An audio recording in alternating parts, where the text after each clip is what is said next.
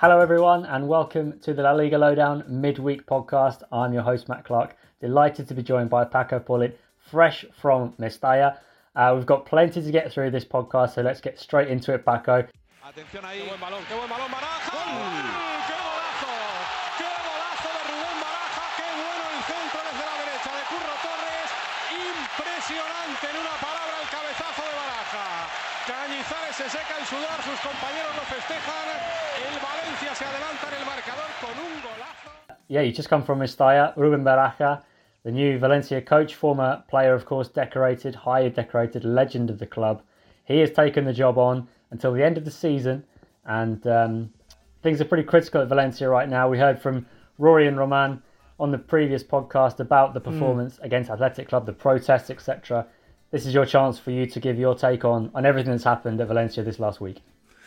Well, obviously, first up, super happy to be here with you guys. Not at my 100%, because my voice is not, in this tip-top shape, but yeah, plenty of things to speak about. Obviously, the event which I just attended over in Mestalla Stadium with Rubén Baraja becoming Valencia's head coach, with Carlos Marchena, another Valencia legend, as one of his assistants. And I don't know, I think that Valencia have decided to use their last resort card in their deck, because at this point I think that there's no safety net below. Things are looking bleak. The team is right now in one of the 3 relegation spots. Their streak of results has been appalling in the last 7 games. I believe it's 1 point out of 21, which is rubbish. And after the Bodo experiment, this time it didn't work. Eventually it had to come, because when you wear down the effect of these kind of changes at the helm of any club, and Valencia are no different to any other football club around the world, ultimately the effect of these changes isn't the same. And that's why Bodo didn't succeed in his tenure as Valencia's manager. And I don't know, I think that I can't speak objectively about Pipo Baraja, because in my view, or at least in my opinion, we're talking about one of Valencia's greatest players of all time. In my case particularly, I'm talking about one of my personal idols in some sense. I've seen the guy play and boss around one of, many of Europe's greatest sides over in Mestalla, and he dominated them in the midfield alongside David Albelda, so he has a special place in my heart. And unfortunately, I think that he comes over to become Valencia's manager possibly in the most critical moment since 1986, which was, by the way, the year when I was born, and the year when Valencia got relegated the first and only time, to Segunda División. And I think that in this case, many things can be said about the appointment, but I think I can sum everything up quite nicely with only one statement. Baraja said that becoming Valencia's manager has been his dream job, and that he became a manager for this.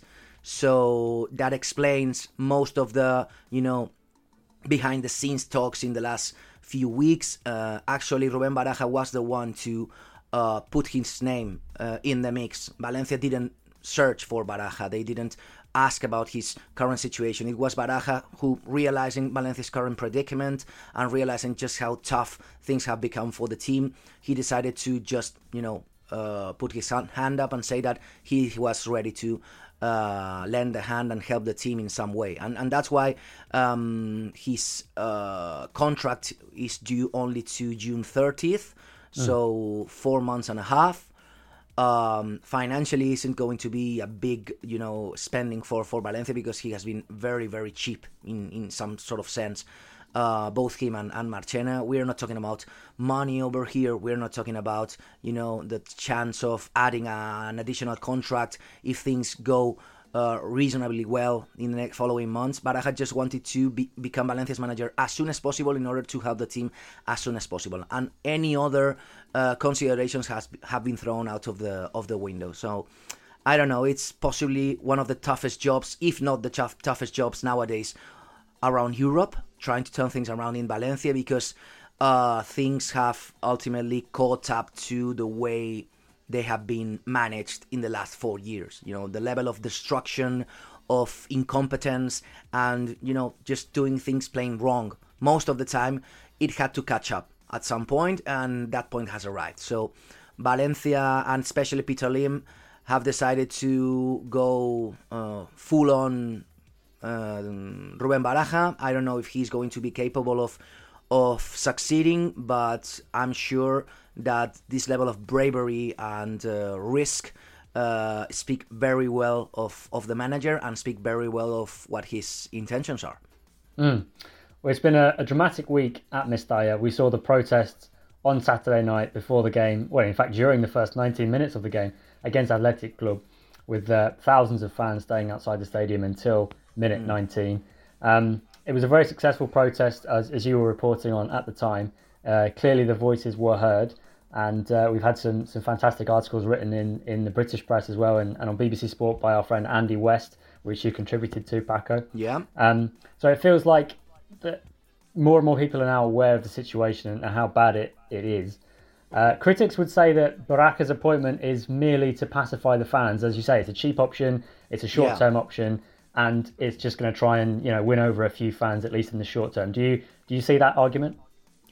Definitely, it's a very, very good point. And actually, I think that this kind of appointment means that Peter Lim is going to win in any possible scenery, because most of the fan base worship Baraja as one of Valencia's biggest players in the 21st century, and that's why I think that kind of vote of confidence for the new manager is going to be from the get-go, by the fans to the manager and to his new staff.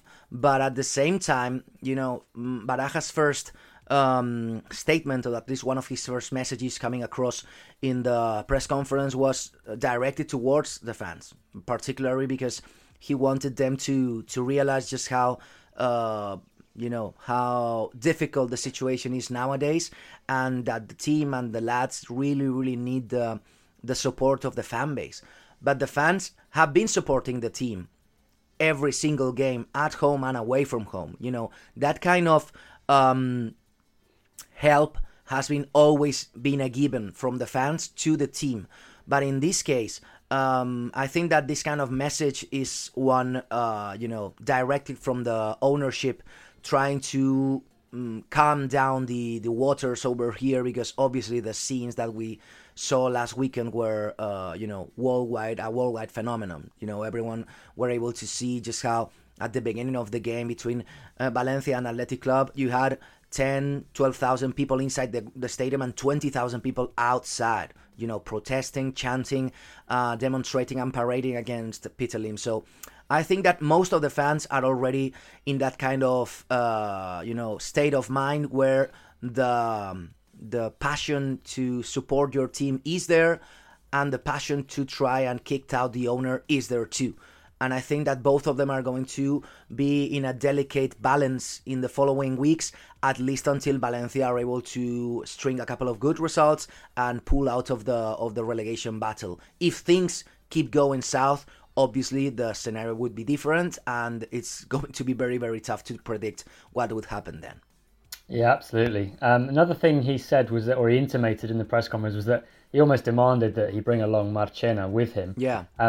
Describe, for those that are maybe too young to remember, describe the relationship between those two, because you've spoken to both, haven't you, on your Legends podcast? I had the chance. It's very, it's very a big coincidence, serendipity. You could say that I actually spoke to Baraja back in December for that Voces de Leyendas podcast, where I often interview former Spain legends, and Baraja was one of the interviewees, and also Marchena back in November, I believe. So 2-3 months later, we have both of them over here. The relationship between both of them has always been very, very tight. Actually, in the 2007-2008 season, everyone might remember, you might remember, our listeners might remember that when Ronald Koeman came over to Valencia, one of his first decisions was, setting aside both David Albelda, Santi Cañizares, and Miguel Ángel Angulo, for non-disclosed reasonings. Nobody knows actually the reasoning behind this, but the fact is that these three players were set aside of the rest of the squad, and that generated a big fracture inside the locker room. You had, Team Albelda on one side, Team Baraja on the other side, and actually, as the season progressed and Valencia were unable to just win games, even though they were able to move on to the further rounds in Copa del Rey, they actually won the Copa del Rey. But every single player who I've interviewed since then has confessed that Ronald Koeman had nothing to do in that win. Most of them say that obviously Koeman was the manager, but that they spoke within themselves, and that they self-managed most of the Copa del Rey run, even though in La Liga they were unable to do that. That's why Valencia won Copa del Rey, and 6 or 7 days later Koeman was sacked, and Boro came in for the first time, and that was when Valencia were able to turn things around and end the season more or less in a peaceful way. Since then, the relationship between Baraja and Marchena was very, very close, and actually Marchena was the one to invite Baraja back in 2010 to the World Cup final in South Africa. Baraja was already retired. He had retired from football only 1 month earlier, and Marchena was over there in South Africa playing for Spain, and they were close friends. They are close friends, and back then Marchena was the one to call Rubén Baraja and say, okay, we're in the final, you have to come, you have to be here, you have to attend this game and live it in first person. And that's why he managed to pick up a couple of tickets for his friend, and Baraja was able to fly over to South Africa and watch Spain winning the World Cup. So their relationship has always been great. Their personalities are, in some sense, not very different, but they have quite a few differences here and there. Baraja is much more, straightforward. He's very outspoken. Marchena is much quieter, but he has that kind of tough energy within. And in that way, I think that they can become a super duo in Valencia's bench, and that's why he was, Marchena was Baraja's only demand to the management. He wanted him to support him, because at first glance they are going to be only for 4 months over here, so it's not going to be like a crucial commitment by both of them. Maybe if things go very, very well, they might continue further on, but at this point in time, Baraja knows that the situation is so difficult that he needs a person who can 100% trust, and that person is Carlos Marchena. Indeed. Well, he is the man. Of course, other cynics would say that, from looking on the outside, no other coach would really want to touch Valencia right now because of how the previous managers have been kind of burnt in that sense. But it's a bit of a baptism of fire, because on Monday night, his first game in charge will be Getafe away, 18th versus 19th, a real relegation 6-pointer. And then the following 4, Real Sociedad, Barcelona away, Osasuna and Atleti. So a tough run of fixtures. This Getafe game is huge. Possibly the Getafe-Valencia game might be Valencia's most important game since 1986, because we are not talking about playing a Champions League final or playing for a La Liga championship or playing the a Copa del Rey final. We're talking about mere survival in the top flight, and obviously a defeat for Valencia would be absolutely devastating, because you would suddenly lose also that kind of revolution being brought in by Baraja. It's true that you would still have 16 games left to try to turn things around, but the first impact needs to be crucial, and needs to be strong, and needs to be swift. And it's, if Valencia are unable to visit an ailing Getafe who have been unable to win games and are not playing well, they are more or less in the same spot as Valencia. In this kind of game, only one can come on top. And I think that a draw wouldn't benefit any of them. And obviously, a defeat for Valencia would be devastating. So, in my view, we're talking about Valencia's La Liga's game, the most important one in 37 years. Incredible. Yeah, and it's mad that it's got to that point, but yeah, it does feel that big for Valencia. Well, we could talk about Valencia for the entire podcast, Paco, and I'm sure you could easily do that for days on end. But we must head to a break, and when we come back, we'll talk about the other news in La Liga and look ahead to some of the weekend's games. So stay tuned.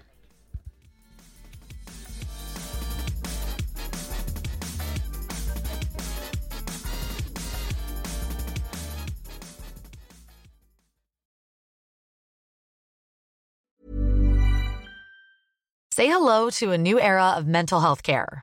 Cerebral is here to help you achieve your mental wellness goals with professional therapy and medication management support. 100% online.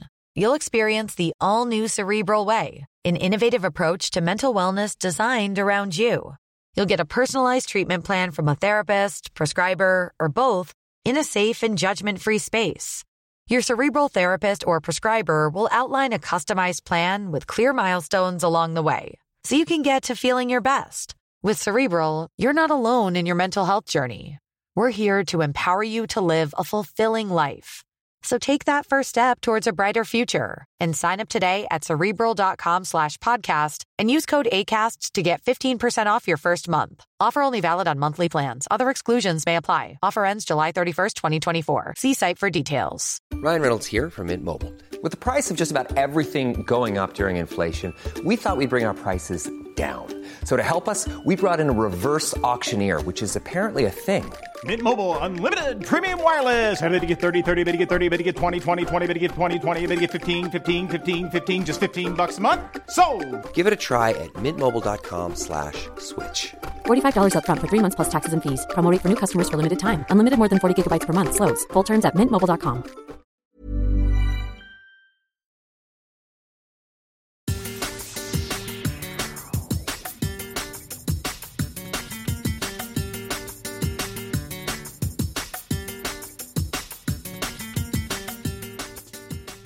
La Fiscalía investiga a la sociedad de un ex vicepresidente de los árbitros que recibió pagos del Fútbol Club Barcelona por asesoramiento mientras ejercía su cargo. Welcome back to La Liga Lowdown. I'm here with Paco Pollitt. There's a bit of a bombshell news this morning before Baraja's press conference. A bit of a bombshell from Cadena SER, who are reporting that the prosecutor's office in Spain are investigating alleged corruption linked to a company linked to the former vice president of referees, Jose Maria Enriquez Negrera. And in this investigation, Cadena SER report that there was a payment of 1.4 million euros made by Barcelona to Negrera between 2016 and 2018. Now, Barca, of course, released a statement in response to this to say this was normal and it was simply to seek advice and things on, referee reports, things like that. They've actually questioned the timing of these reports, and they also threaten legal action against anyone spoiling the club's image or insinuating any malpractice that these allegations would imply. Negrera himself has said that there are no invoices for the payments because the advice was verbal only. And then the RFEF have responded and saying that he's had nothing to do with them since their reform in 2018. And they had a strong riposte, regretting the actions which might be likely to violate the ethics of the establishment, and that no active referee or member of the CTA should undertake working activities which are a conflict of interest. So yeah, Paco, it's quite a bit. It's a huge grenade, really, that's been thrown.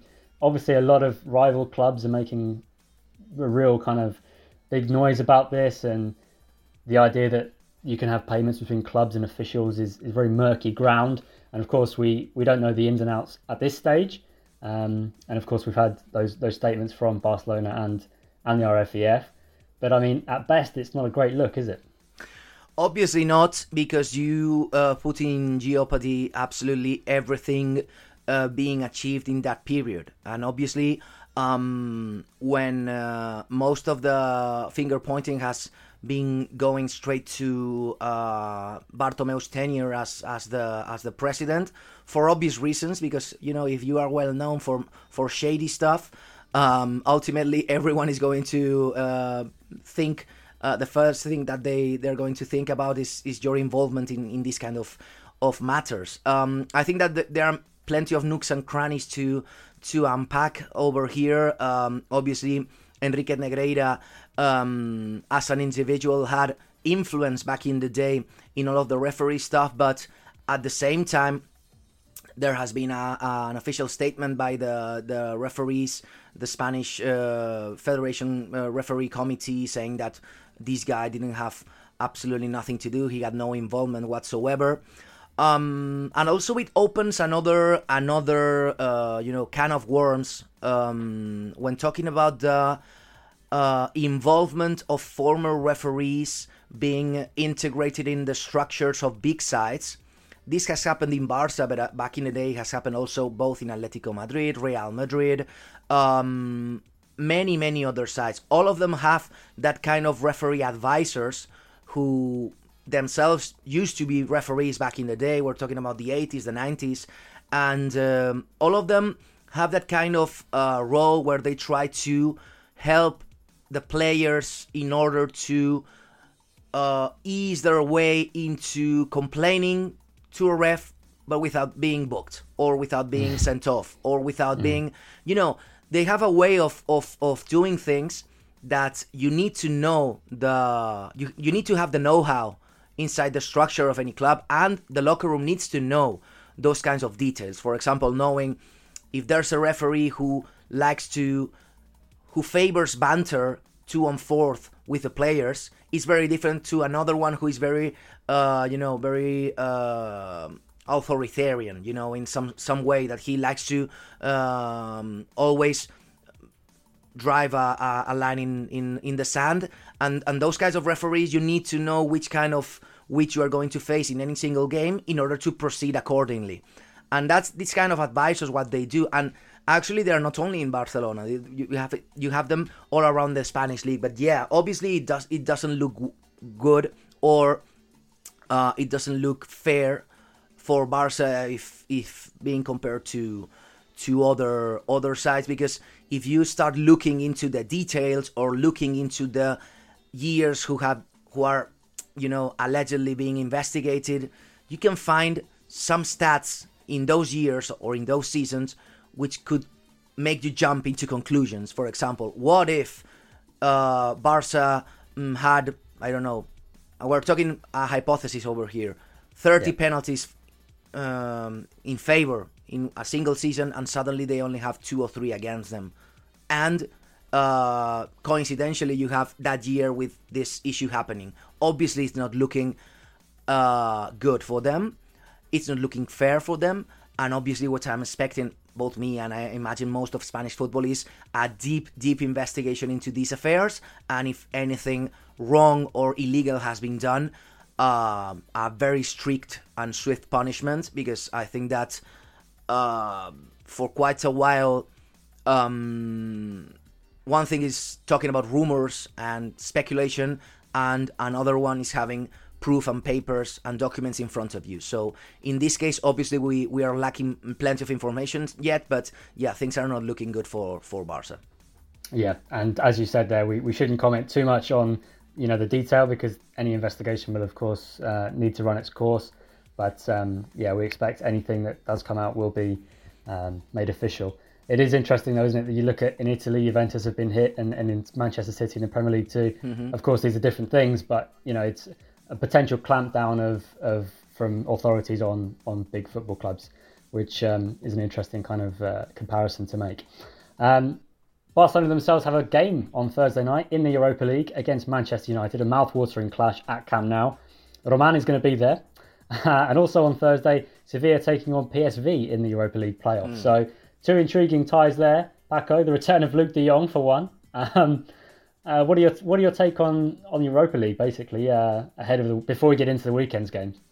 Well, obviously, it's going to be tough for the Spanish sides, mainly because the level of the Europa League has increased quite a lot in the last couple of seasons. And even though we're talking about Champions League level, it's they have closed the gap quite a lot in latter seasons. That's why, even though we're facing, as you said, Sevilla, Barca, I don't know, we're talking about many teams with potential to really reach the latest rounds of the tournament. So I'm intrigued regarding the physical state of the sides. especially after the winter break, because we've seen that January has been extremely demanding for many teams. For example, and I don't want to speak about Valencia because obviously Europe is very far away from the side, but that's the perfect example. Valencia played, I believe, 7 or 8 games in only 1 month. And you can see that the team in the first 2 weeks of February have been in shambles.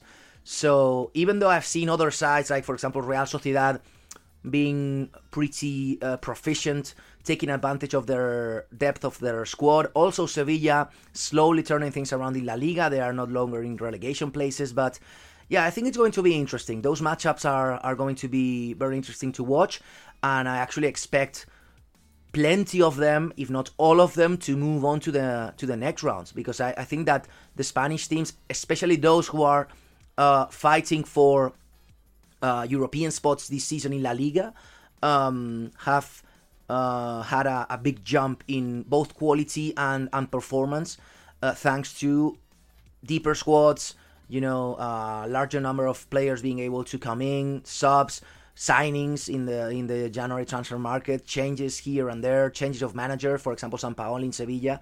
So, I expect greatness from most of them. Well, the second legs take place next week, of course, so a quick turnaround there. And Manchester United, for their part, have a League Cup final in between, so an interesting run of 3 games for the Red Devils.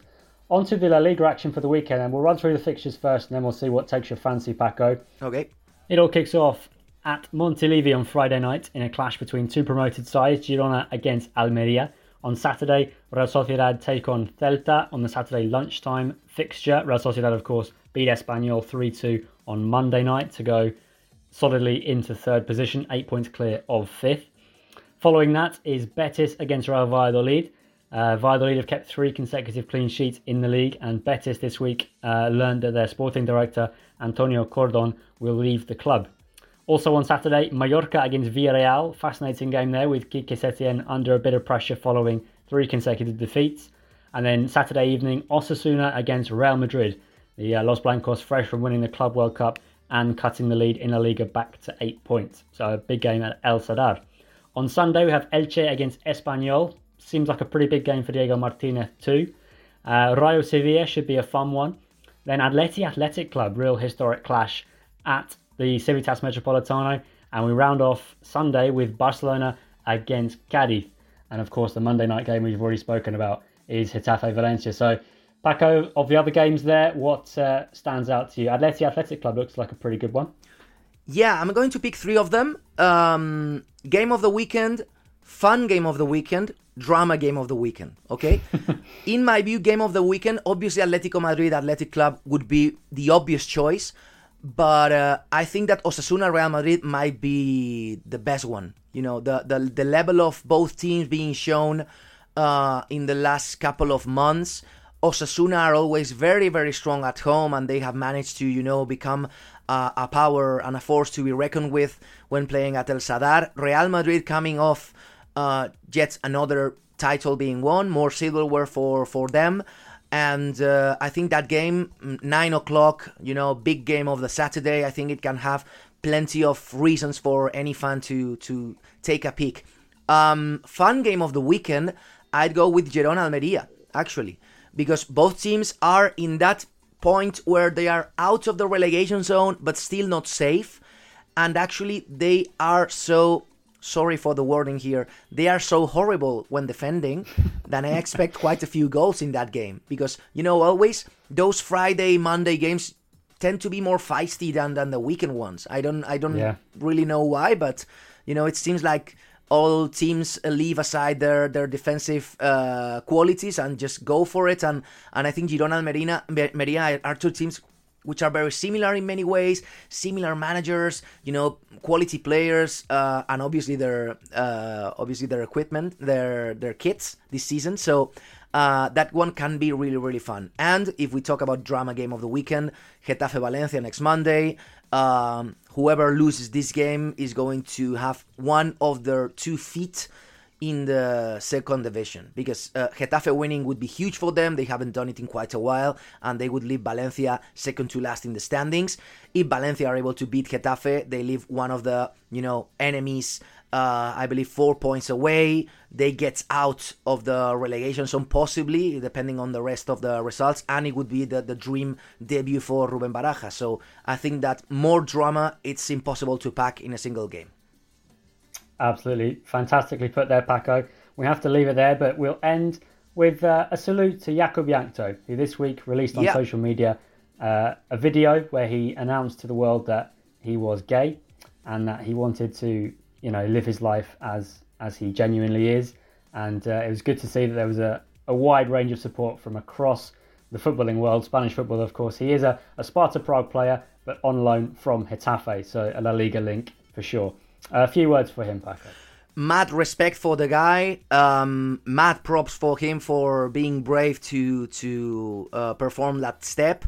Hopefully it's not going to be the last one. Hopefully other peers who are also gay realize that we are in 2023 and that this kind of, choices that you make in your life shouldn't be any kind of barrier for your performance as an elite football player. So I would like definitely and pray for more of these cases in the future. And especially I'm very optimistic regarding the reaction of the society. I think that the Spanish football has been, in this sense, absolutely supportive of him. And I think both the player and the reaction of Spanish football have made every one of us proud. So in this sense, mad props to him, and I hope that this helps to his happiness, obviously, day to day. Very well said. Yep, everyone's equal and love is love. Well, Paco, thank you so much for your insights. I know you've had a very busy day to and from Mestalla. It's been a very busy week, month, season. Go and have a cough sweet, and we look forward to hearing from you again very soon. Thanks, mate. Hopefully my voice will be much better the next time. Thanks, You Matt. sounded fine to me. Well, thank you again, listeners. We'll be back on Monday with a podcast on the weekend's action. And be sure to follow us at La Liga Lowdown on Twitter for all the weekend's reporting, and on our Substack, llonline.substack.com, where we've got pieces on the likes of Diego Martinez de Espanyol and Malaga's perilous position in Segunda. So check out our content fresh every day. Thanks again, everyone, and adios. Hi, I'm Jakub Jankto. Like everybody else, I also want to live my life in freedom, without fears, without prejudice, without violence, but with love. I'm homosexual, and I no longer want to hide myself.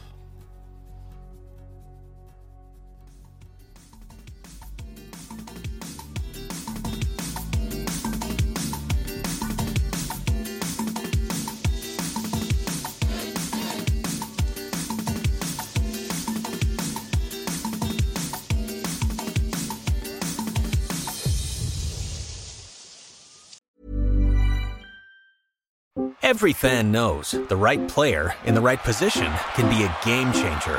Put LifeLock between your identity and identity thieves to monitor and alert you to threats you could miss.